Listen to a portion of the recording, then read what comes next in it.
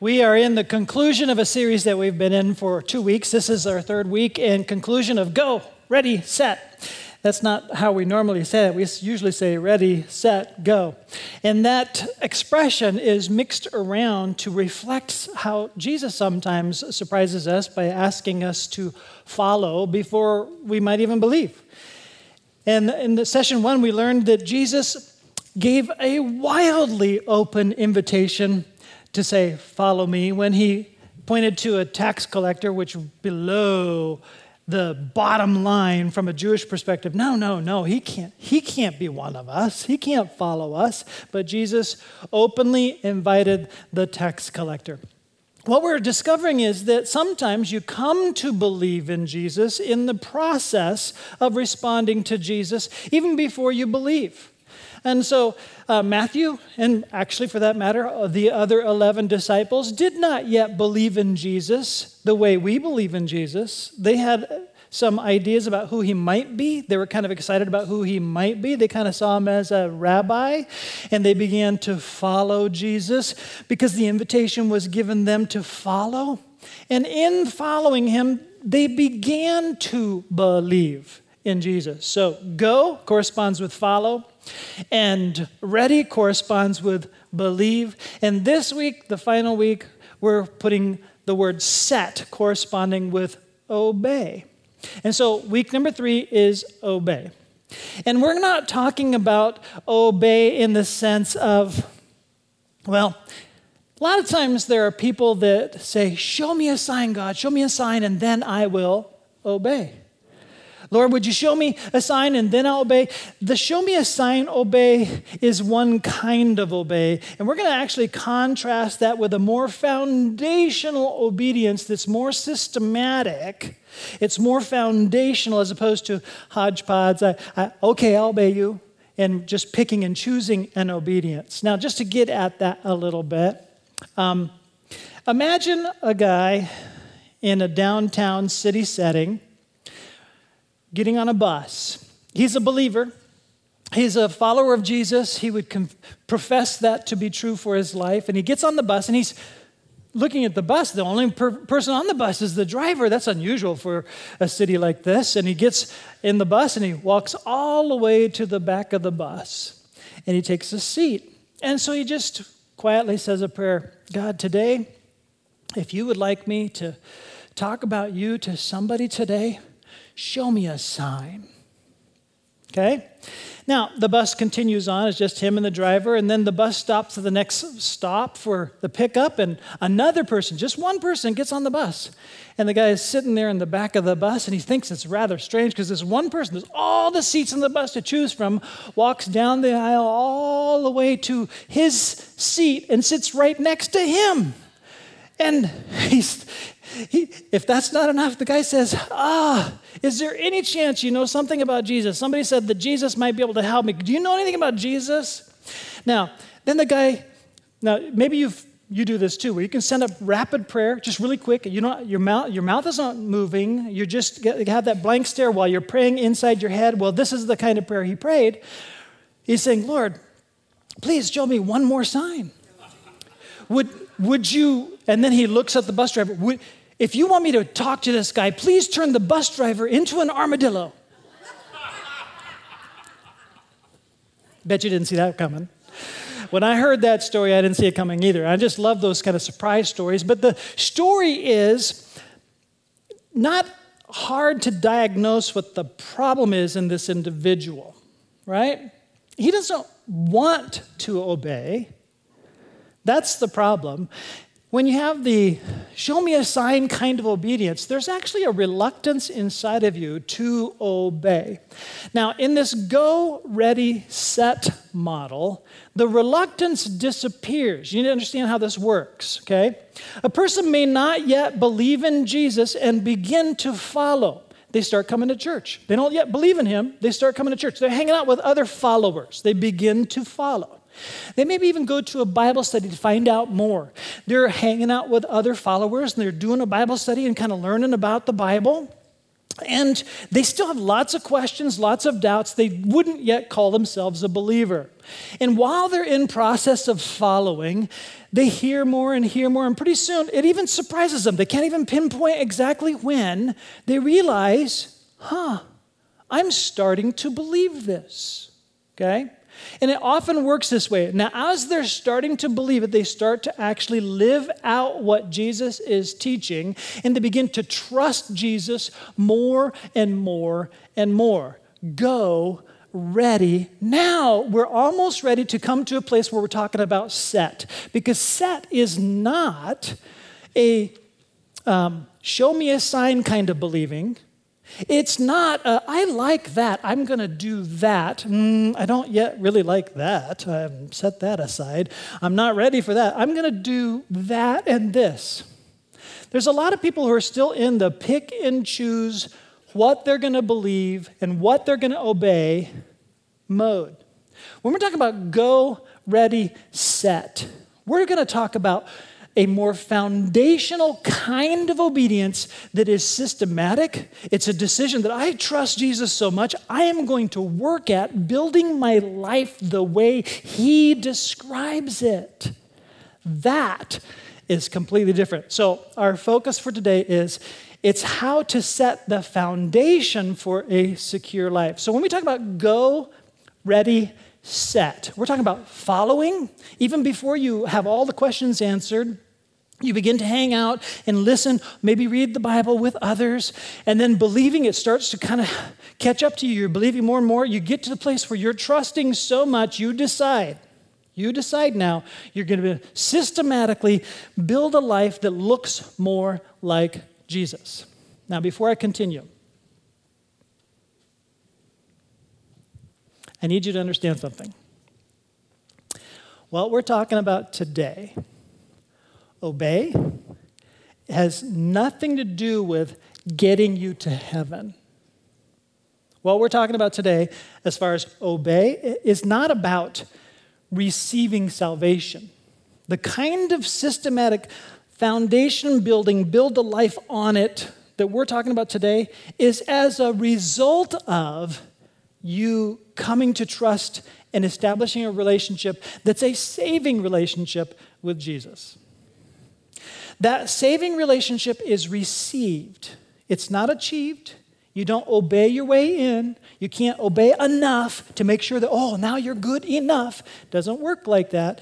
You trust Jesus and what he has done. You followed him. You begin to believe in him. Now you trust him. And somewhere along the line you say, Lord, I need you. I need you as Savior. I need you in my life. And then this mysterious thing happens like a conception and birth. You're reborn as the Spirit of God is received through that believing and that trusting. Now, that having been said, what we're talking about today, though, is building a life. Building a life that is setting on a foundation so that when the storm comes, you can withstand that storm. This is huge. Jesus talks very clearly in giving lots and lots of instructions about how life works. And how that life should work is such a way that you can systematically build your life so that when the storms come, now I want you to understand something. When Jesus, he concludes the sermon, he doesn't say, if you build your life, you can avoid those storms. That's not what he says. If you build your life, the storms will come. It comes to everybody because that's life. But if you build your life the way I'm describing it, I will walk with you in such a way where your life is able to stand through the storm. You'll come through it and your life won't fall apart. And so we're talking about that kind of set foundation. Now, so if you're the kind of person that is ready to fill in a blank or take some notes in your outline there, if you like to do that, point number one is this. It's a question. Are you all set? Are you all set? How many are all set? You're done? Okay, well, I can sit down, right? I'm all set. That's a question we usually ask people to mean, are you all ready? I mean, you might be getting ready to go on a trip, and you're getting things together, and somebody said, are you all set? And usually you got to get all this stuff ready to go. But what we're talking about is how Jesus concludes a very lengthy teaching of instruction about how to build your life in his kingdom, what that looks like, and then setting a foundation to build that life. So, before we continue, here's a principle that is eternally true that God reinforced for thousands of years. He enforced it in the Old Covenant. We will see it in the Old Testament. And then he reinforced it again, same principle, in the New Covenant. In other words, this is a universal principle that rules are given after the relationship is established. Let me say that again. Rules are given after the relationships are established. So they're family rules once you're family. Now let me see if I can explain that. In the Old Covenant, God, from his vantage point, began a relationship with people.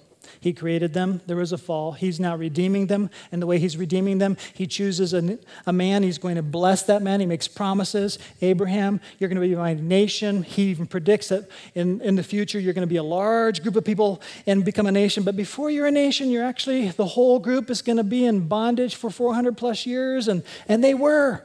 And at the end of those years in Egypt, God shows up with Moses, and Moses finds out through this introduction what God's name is. He's the I Am.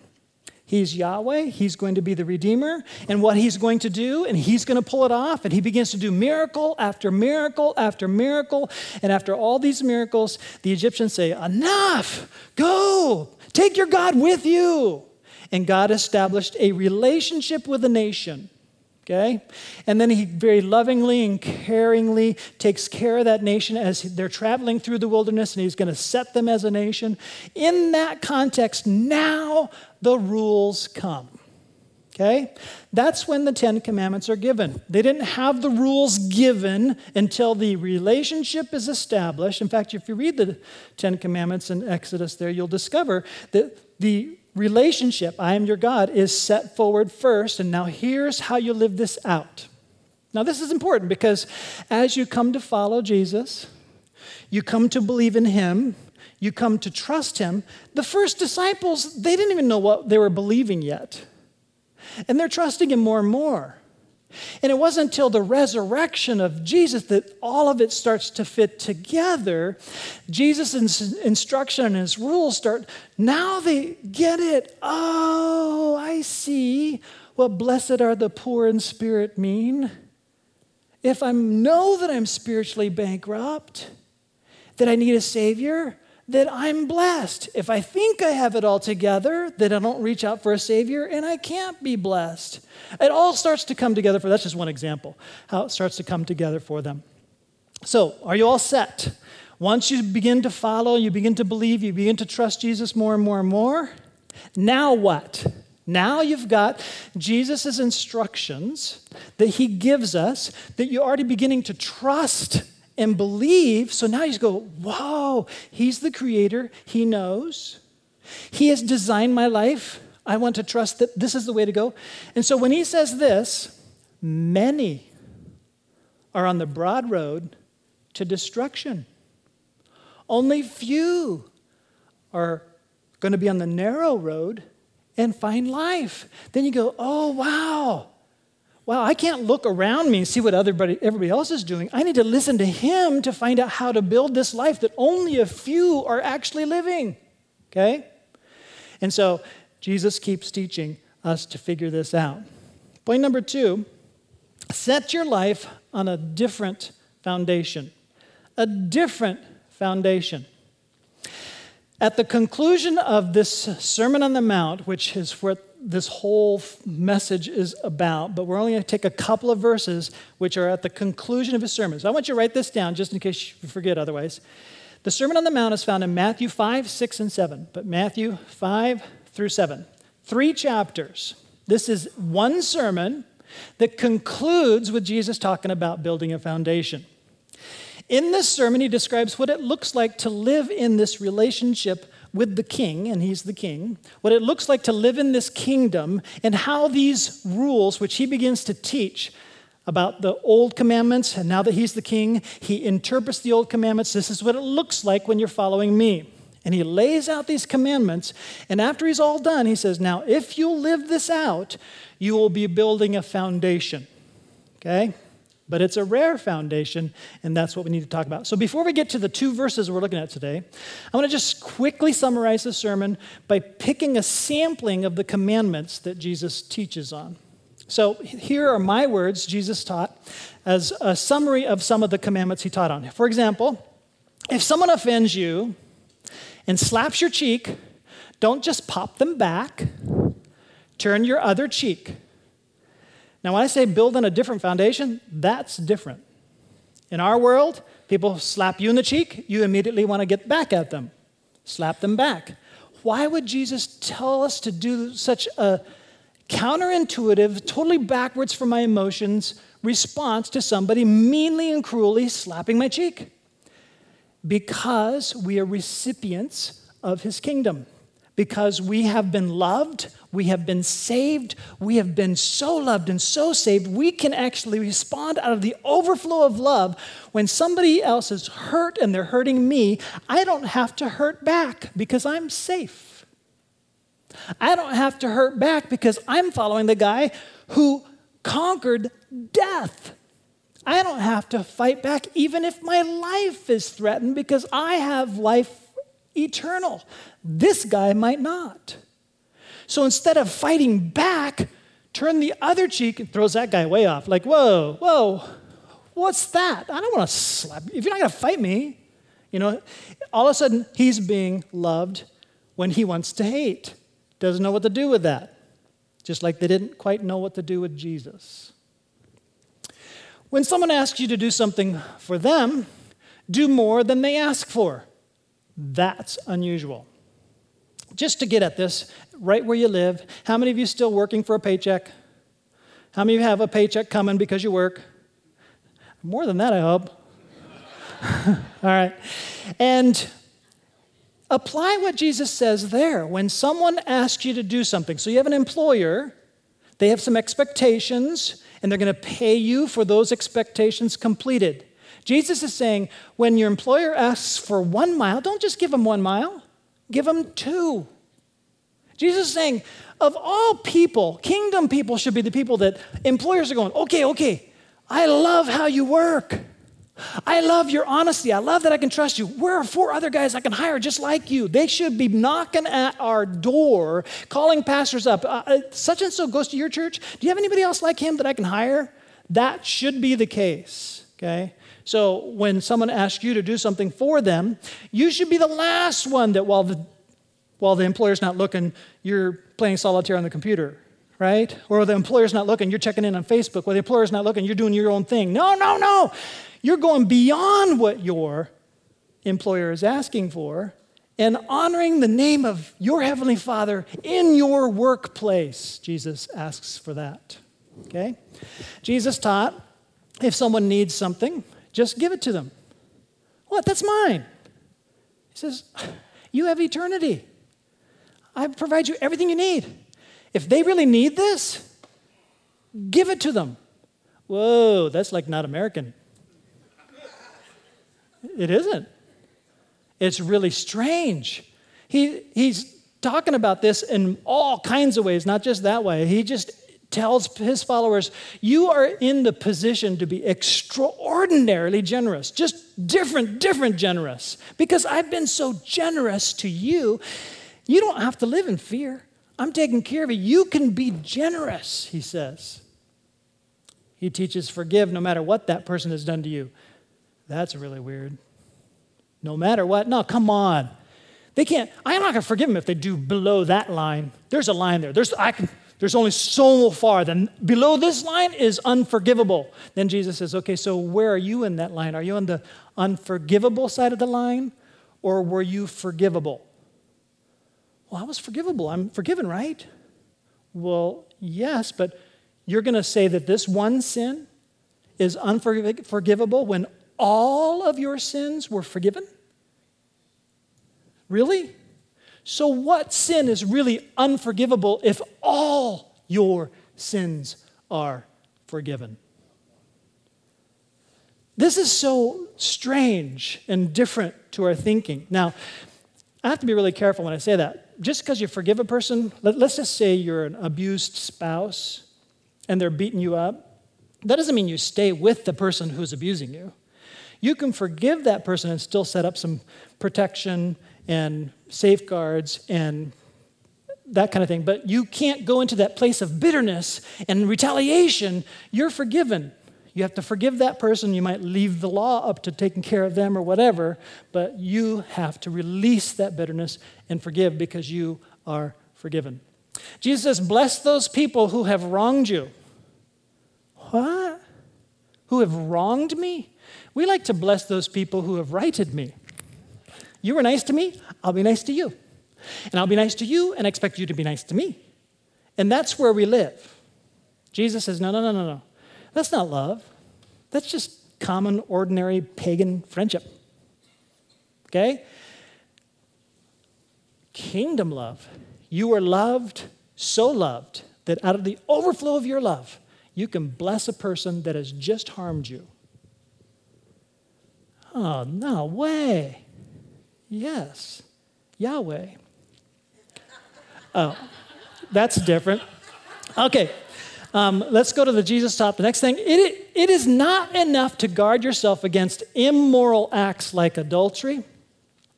Even your sexual desires and thoughts need to be trained to remain within the boundaries of faithfulness to marriage. Or these also break the commandment, do not commit adultery. Well, I haven't hurt anybody. What are you watching on the show there? But that's not hurting anybody. How are you training your thoughts to not commit adultery when you're watching adultery and enjoying what you're watching? But wait. I'm single. They're single. We're not hurting any marriage. Yes, but as you are not training your thoughts and your sexual lives, and you're entering into a relationship and uniting that outside of marriage, you're actually training yourself against the faithfulness that's required that I have designed. I'm the designer of sex. And I design it to be protected within a permanency of relationship that comes with a covenant promise. And now within those protections, it will be beautiful. So you have to learn how to train your own purity, your own desires, and your own thought life, not just your actions, all of it to protect the faithfulness of marriage. Now, I know, I really do, that is countercultural. Our world says, I mean, just look at any show, and as long as the music is playing right, yes, they're in love. They should come together. Oh, that was horrible relationship over there, but now you can tell by the music, this is right. Right? The whole world is fighting and training our thoughts and desires to work against God's design. And Jesus says, do you want to follow my design? Build a foundation that honors the design that God has made for sex. Protect yourself in purity, protect your thoughts, your desires, and train your purity, because someday you want to meet that person that you can give yourself to under a completely protected relationship where it's beautiful for a lifetime. And you remain working on faithfully protecting each other. So these are amazing teachings of Jesus, just a sampling. And after all of these teachings about, well, will you trust my design? Will you trust what I'm saying? If you trust what I'm saying, then you're going to set a foundation. You're going to work on building a life with these teachings in mind, not just picking, I like this one, I don't like this one. I like this one, I don't like this one. And not waiting for God to kick you by saying, show me a sign. I don't really want to do this until. He says, follow me. Trust me. Look at these instructions. Here's how you build a life. Here's how you build a life that's beautiful and strong. There's a storm coming. It'll be so strong that when that thing that happened to them, you think, how do they make that? How do they still trust God? How do they even deal? They seem like they're happy. I don't know if I can handle that. He says, trust me. Build a life, and you will hold together through the storms. Now we're going to jump into the conclusion of the sermon. Here's how Jesus concludes in Matthew 7. Therefore, everyone who hears these words of mine and puts them into practice is like a wise man who built his house on the rock. The rain came down, the floods came up, the rain came down, and the floods. Were you ever in Sunday school? Some of you were so blessed. The streams rose and the winds blew and beat against that house, yet it did not fall because it had its foundation on the rock. Then he puts it in contrast next. The next slide, please. But everyone who hears these words of mine, do you see how much authority he speaks? Everyone who hears these words of mine, when you listen to my teaching, if you do not put these into practice, you're like the foolish man who built his house on sand. The rain came down, the streams rose, the winds blew and beat against that house, and it fell with a great crash. Now, a couple of things that I want to highlight before we get into the next point. Jesus is saying, my teachings. It's not enough to go, wow, that's really good. Put them into practice, or you're foolish. Foolishness is completely different than intelligence. There's a lot of intelligent people who want to do things their way, and they have their reasons. Everybody has justifications. The smarter you are, the more justifications you can come up with. But you're a fool. Because as you come to believe and trust Jesus to be the Son of the Creator, who is the Creator, who is at creation, all things were made through him and by him, and he designed it all. He's saying, now this is what you do. Here's how you do it. You've entered into a relationship with me. Do you really trust me? Now let's be systematic about this. You're wise if you are. You're a fool if you disregard this. Now I'm speaking to you who have entered into a relationship with me, and you say you believe me, you say you trust me, but why are you picking and choosing? That's who he's speaking to, and he says it with such authority. He's either an egomaniac or he's right. And I believe he's right. I happen to believe he's the smartest man who ever walked this earth. I happen to believe that when he says, this is how it works, this is really how it works.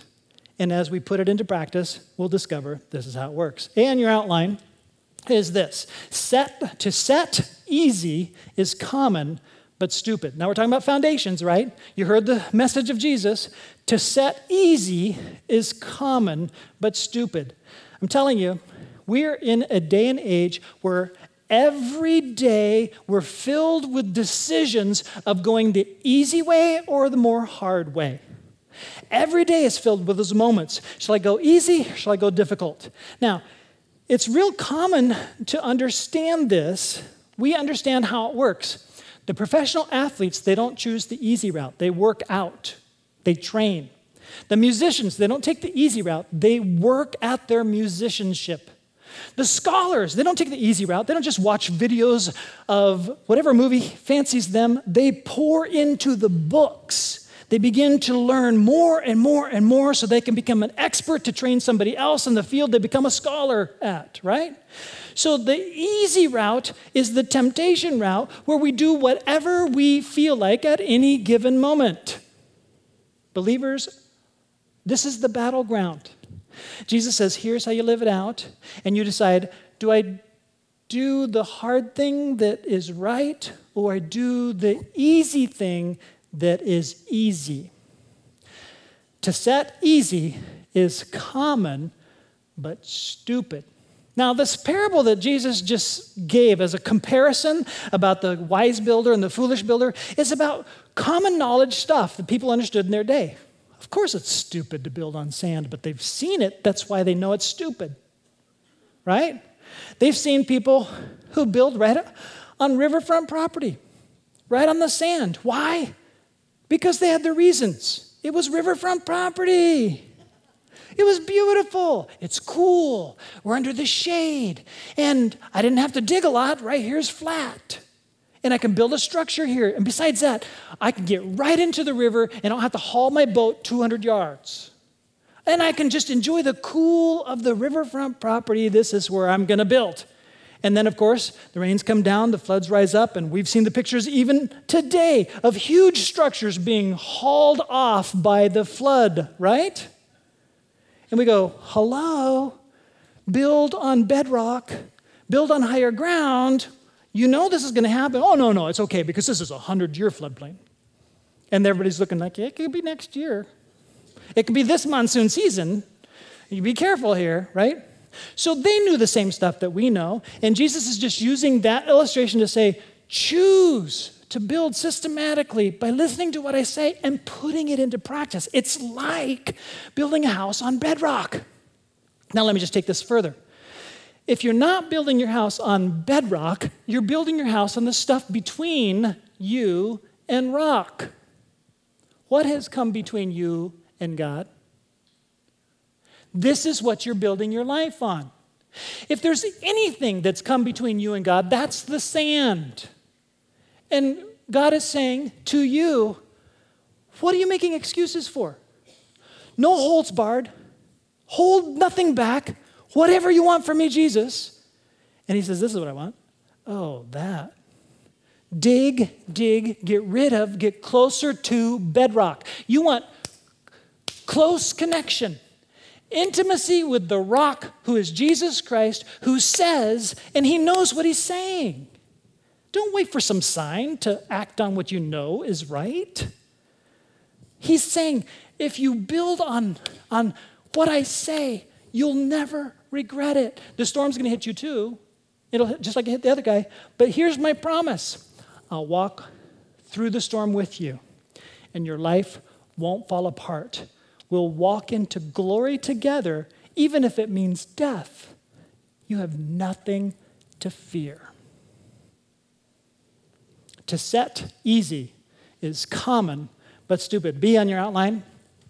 To set deep on bedrock is uncommonly smart.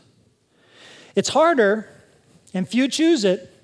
Listen, people, I'm talking to youth workers and teachers, just in conversations, and I'm discovering that we're in a new America that I wasn't in when I was in youth ministry. We're in a new America where all of the young people, it's harder and harder to figure out how to get young people to want to do anything besides look at their phones.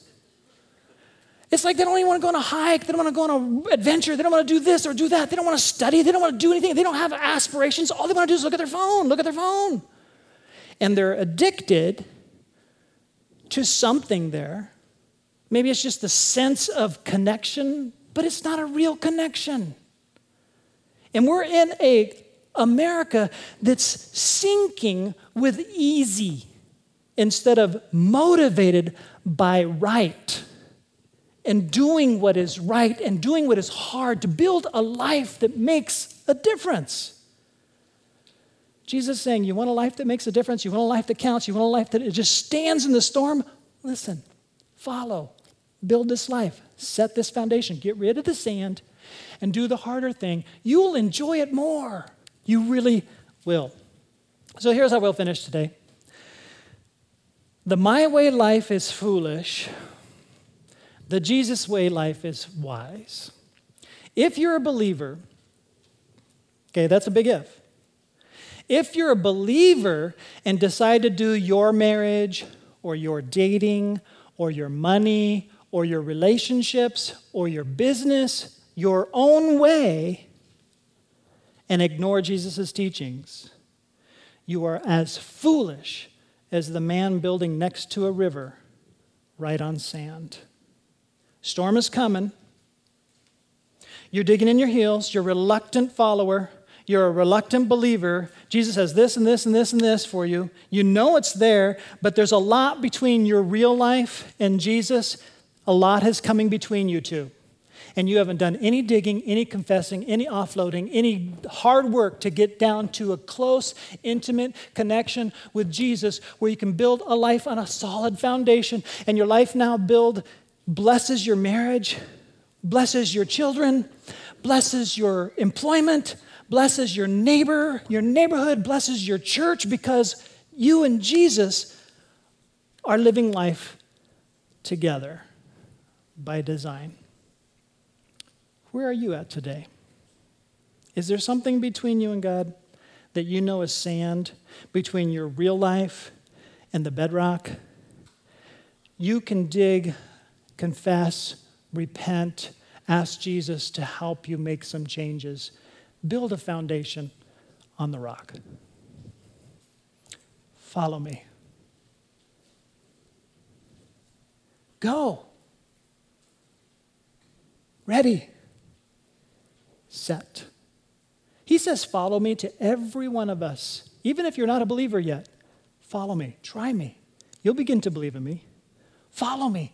Try me. You'll begin to trust. As you begin to trust, get rid of the sand. Don't live a lie.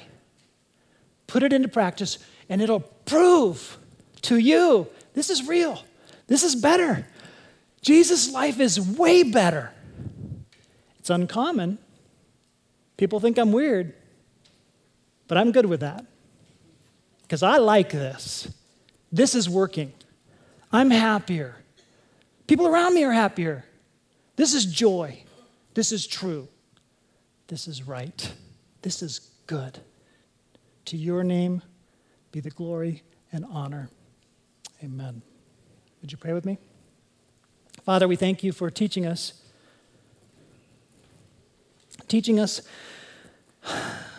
clear instruction, teaching us to follow you, learn from you, to discover that even obedience is easier than disobedience, that your yoke and burden is light, that the life that seems so hard and the obedience that seems so difficult really isn't as we surrender. Lord, you've shown us by example, not my will, but your will be done. Help us take steps to deal with the sand that's causing our lives to be shaky. Lord, I don't have this all worked out. All the sand's not gone. I stumble and fail. I thank you for being my Savior. Help me to set a more solid foundation to trust you, to obey you. In Jesus' name, amen.